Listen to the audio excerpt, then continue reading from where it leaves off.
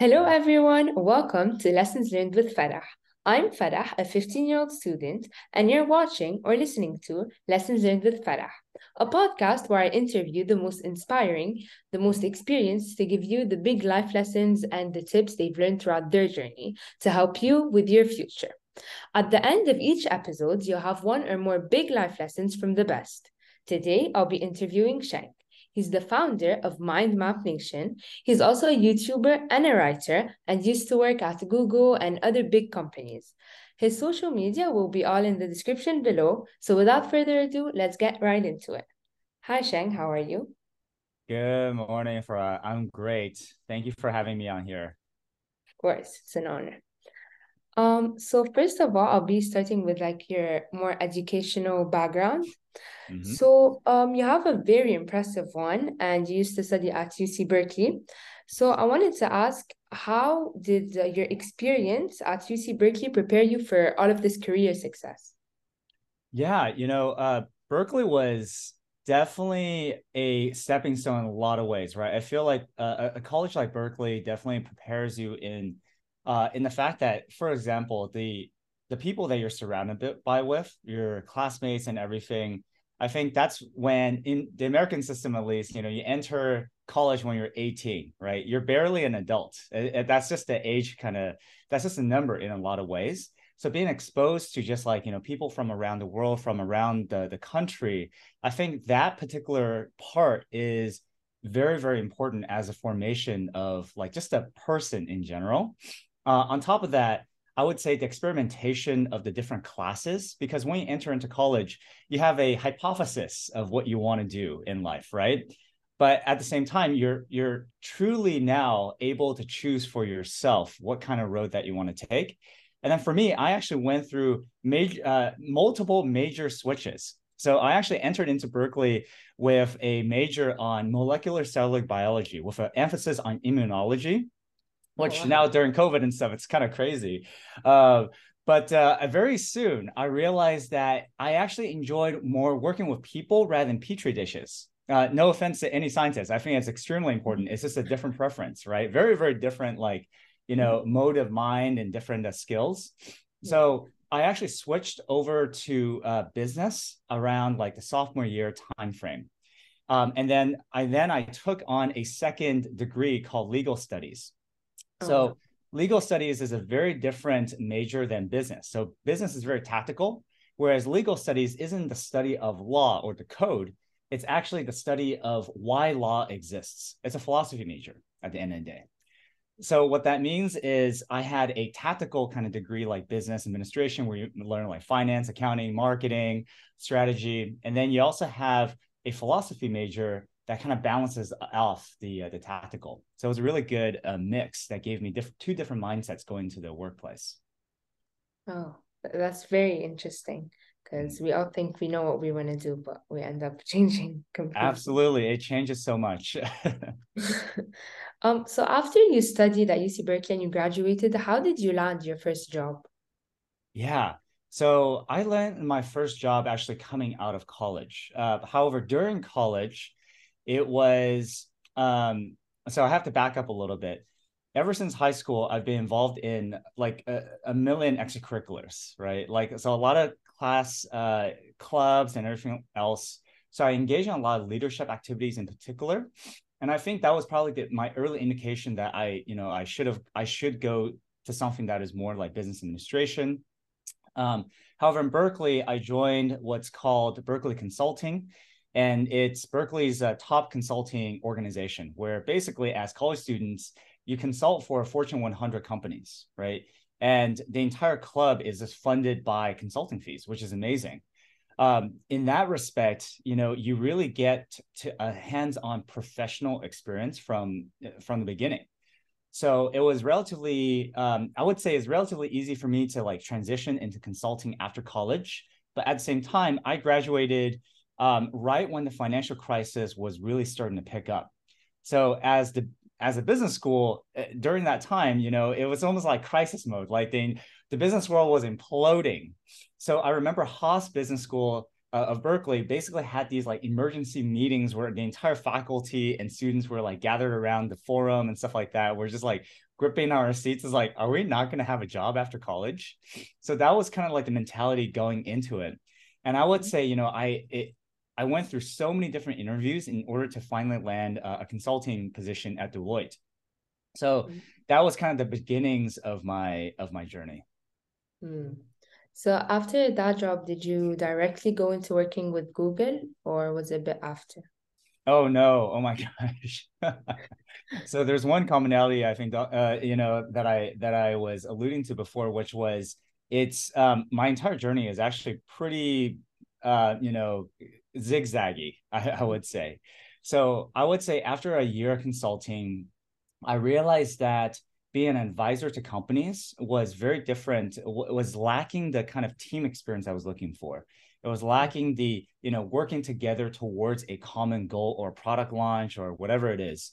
So for me, I was so curious about at that time was like, okay, what about startups? Keep in mind, this was 2011. Startups was not necessarily like as hot it is today, right? Yeah. So, the mobile age and stuff like that was just kind of like picking up full steam. I would say I made that first jump into a solar startup a year after consulting, and that was a really big leap. And within 6 months, I was laid off. The industry completely tanked. I thought I did my due diligence around like the management, the investors, and everything. But at the end of the day, I didn't do enough due diligence around the overall market. So that was a huge, huge lesson for me.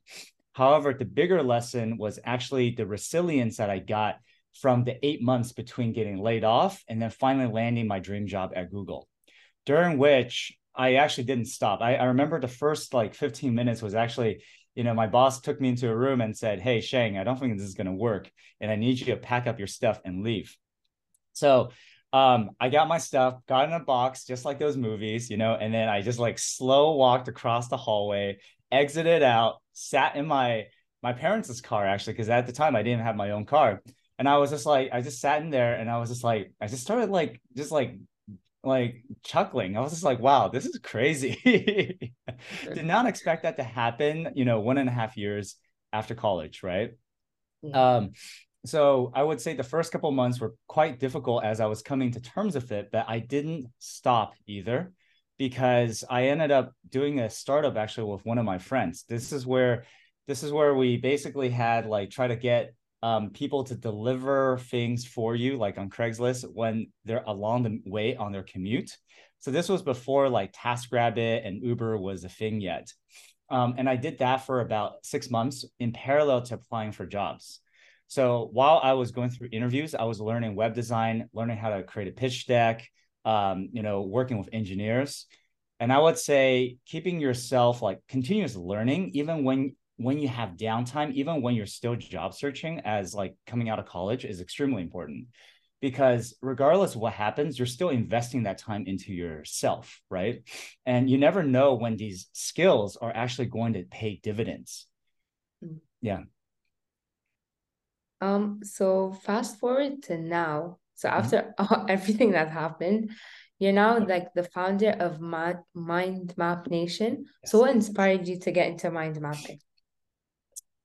Man, my history with mind mapping has been like, 13, 14 years. It's something that's been so ingrained in me at this point. But I learned it back in college during consulting, actually. So Oh, one of our Berkeley consulting training days, they actually brought in, I think, a bank consultant, and he actually, taught us how to mind map.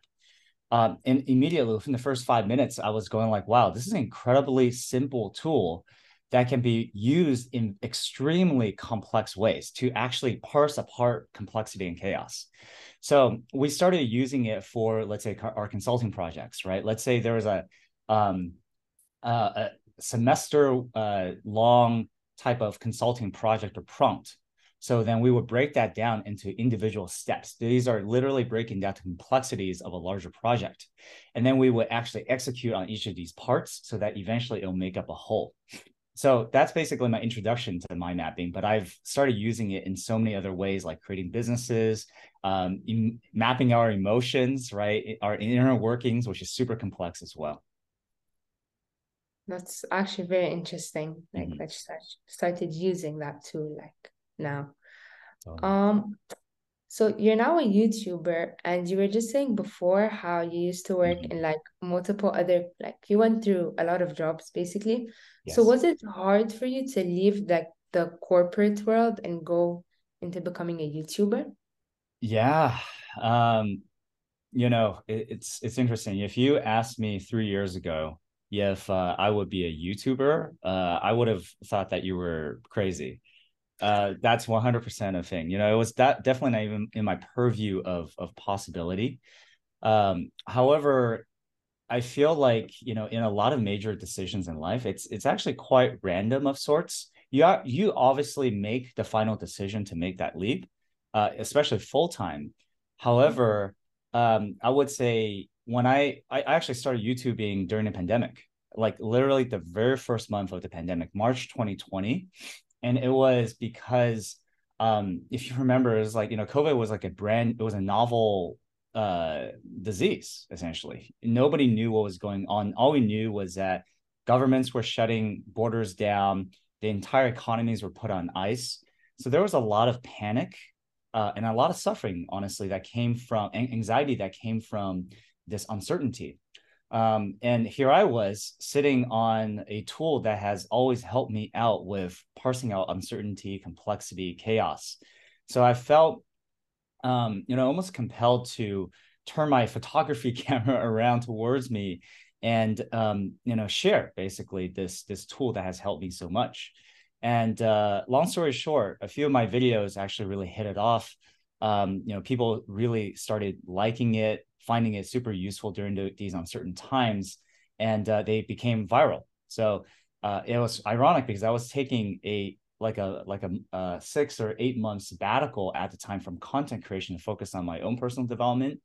And I started getting all these emails. For every subscriber, every single day, I had these like my inbox full of new subscribers. I was like, what's going on? So after 8 months, I finally was like, okay, maybe I'm ready back to get back into content. And I checked my profile, and it was like, there was like a couple of thousand new subscribers. It's like, oh, cool. This might be picking up steam. Maybe I should focus on it. So that's actually how I got back into it. But it was another year before I finally said, hey, I feel like my full-time job in tech was actually distracting me from what I truly wanted to do, which was create educational content. Were there any like personal challenges you had to overcome during that like switch? Oh man, yeah, it comes in waves, honestly. This is what I learned in both, I would say, my life, professional, but especially in the creator journey, because you can go on for long stretches without any results. And then suddenly these like random opportunities will just pop up, materialize, close, and then you feel like you're on top of the world, right? So I would say even back in as early as this year's March, so March 2021, I actually was feeling like the results were not really meeting my expectations. My growth wasn't really happening as quickly, and I was really doubting whether or not I wanted to stay in the game or go back into corporate, work for a venture capital firm. So I was actually talking to one of my friends about it, and he's like a very experienced investor, serial entrepreneur. Um, and he's known me for over 10 years. And he basically turned to me and said, it's funny because I literally had mapped all this out, right? Being a mind mapper, I had like the pros and cons of staying in versus going for VC. And he was like, Shang, this is part of the creative journey. This is part of the creative journey, which is going through the highs and lows. You're not always going to experience that high. Plus, if you are feeling shaken from even this little amount of turbulence, it's not like you're going to be like, running out of money tomorrow and you're going to be ending up on the street. You're far from that, right? And basically, he didn't say this explicitly, but I got this message that, Shang, if you can't take this little amount of turbulence, then you shouldn't actually be on this path in the first place. So that was a really good kind of wake up call for me, because it turned the question around to me, which is, do I have what it takes to continue on? And if so, why am I doing it? It really actually drove me back into why I was doing this. Because I basically realized that I was starting to get caught up in the quantifiable numbers from the beginning, even though I actually, have the privilege and, to essentially sustain myself for quite a bit longer. But then it was a psychological thing of like focusing on growth and stuff rather than my original mission of, let's say, actually helping people, right? So I think reframing that for me was, okay, until I really hit like the red and stuff, if I'm just eating ramen every day, I still have quite a ways to go. And I should keep in the game. And I would say true to this kind of whole theme of going ups and downs, a couple of months later, even just the next month, it completely shifted. Like, because I started, executive coaching, those things started taking off. And in September, I got into the LinkedIn Creator Accelerator. And, more of these validations kept on happening every step of the way. So I'm at a point now where the momentum has gotten to a point where I'm not going to stop, right? This will continue on. But I would say getting to this point was anything less than a smooth ride or a certain destination. That was all amazing, and you mentioned a lot of things, and I would say that like it takes a lot of courage for like a person to realize that and change their whole path for themselves. So I had a little question. What do you think the most important hard and soft skills Mm. you need to help you like get to where you are today? So other than like courage and yeah. Yeah. I would say hard skills wise, man, you better learn you better learn how to be a one-stop shop in a lot of ways, right? Because being a creator it put together pretty much like everything I've learned in startups. And I've done 7 different roles across 8 different companies. So there's a huge diversity in what I already do, and plus I had to learn more, right? So when I first started YouTubing, it was like learning how to film, how to talk to a camera, how to begin like a script, even how to create thumbnails, create catchy titles, editing. I edited my first 40 or 50 videos by myself. I now have an editor that I work with, but still, I still put in the final touches to everything that I do, right? So I think a lot of it is, so that actually relates to the second part, which is more of a soft thing, which is you better love the journey. Because not only will you have to learn a lot of new things, I think at the end of the day, it's cultivating a love for learning, which is fundamentally different than sometimes what you learn in school, right? In school, unless if you're doing a lot of extracurriculars and stuff, you're actually learning how to create to get good grades. It's a very different game, right? But once you graduate school, you no longer are scored on a rubric necessarily. You're scored on your performance, your ability to adapt, your resilience, your mindset, your agility to change.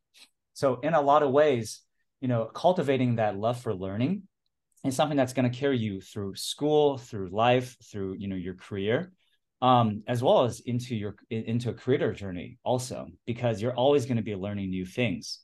Like when I launched my Map Nation community, which is now 80 people, it grew from 0, right? And it took me 3 months to create that, actually from a mind map, literally from an idea that I had, mind mapping it out, going onto Notion, creating Kanban boards, and then one step at a time, one article at a time, creating that. And then immediately after I launched it, I had to take on a completely new, different mindset, which was that of a community manager or leader versus a builder, right? So over the last 3 months, it was transitioning from those roles, and I'm still learning in that. And then next year, when I launch a podcast, I have to learn how to be an interviewer as well as a host. So this passion for learning is a recurring theme, I would say. So just end this interview, do you have any other like last minute advice you'd like to give to young people like me regarding not only discovering our passions, but also doing what we love, as you said? Yeah. Well, I think a lot of it is sitting down and maybe giving ourselves more time for reflection, right? I feel like the thing with I actually wrote this on Instagram the other day, which is hard work and ambition is common in today's world.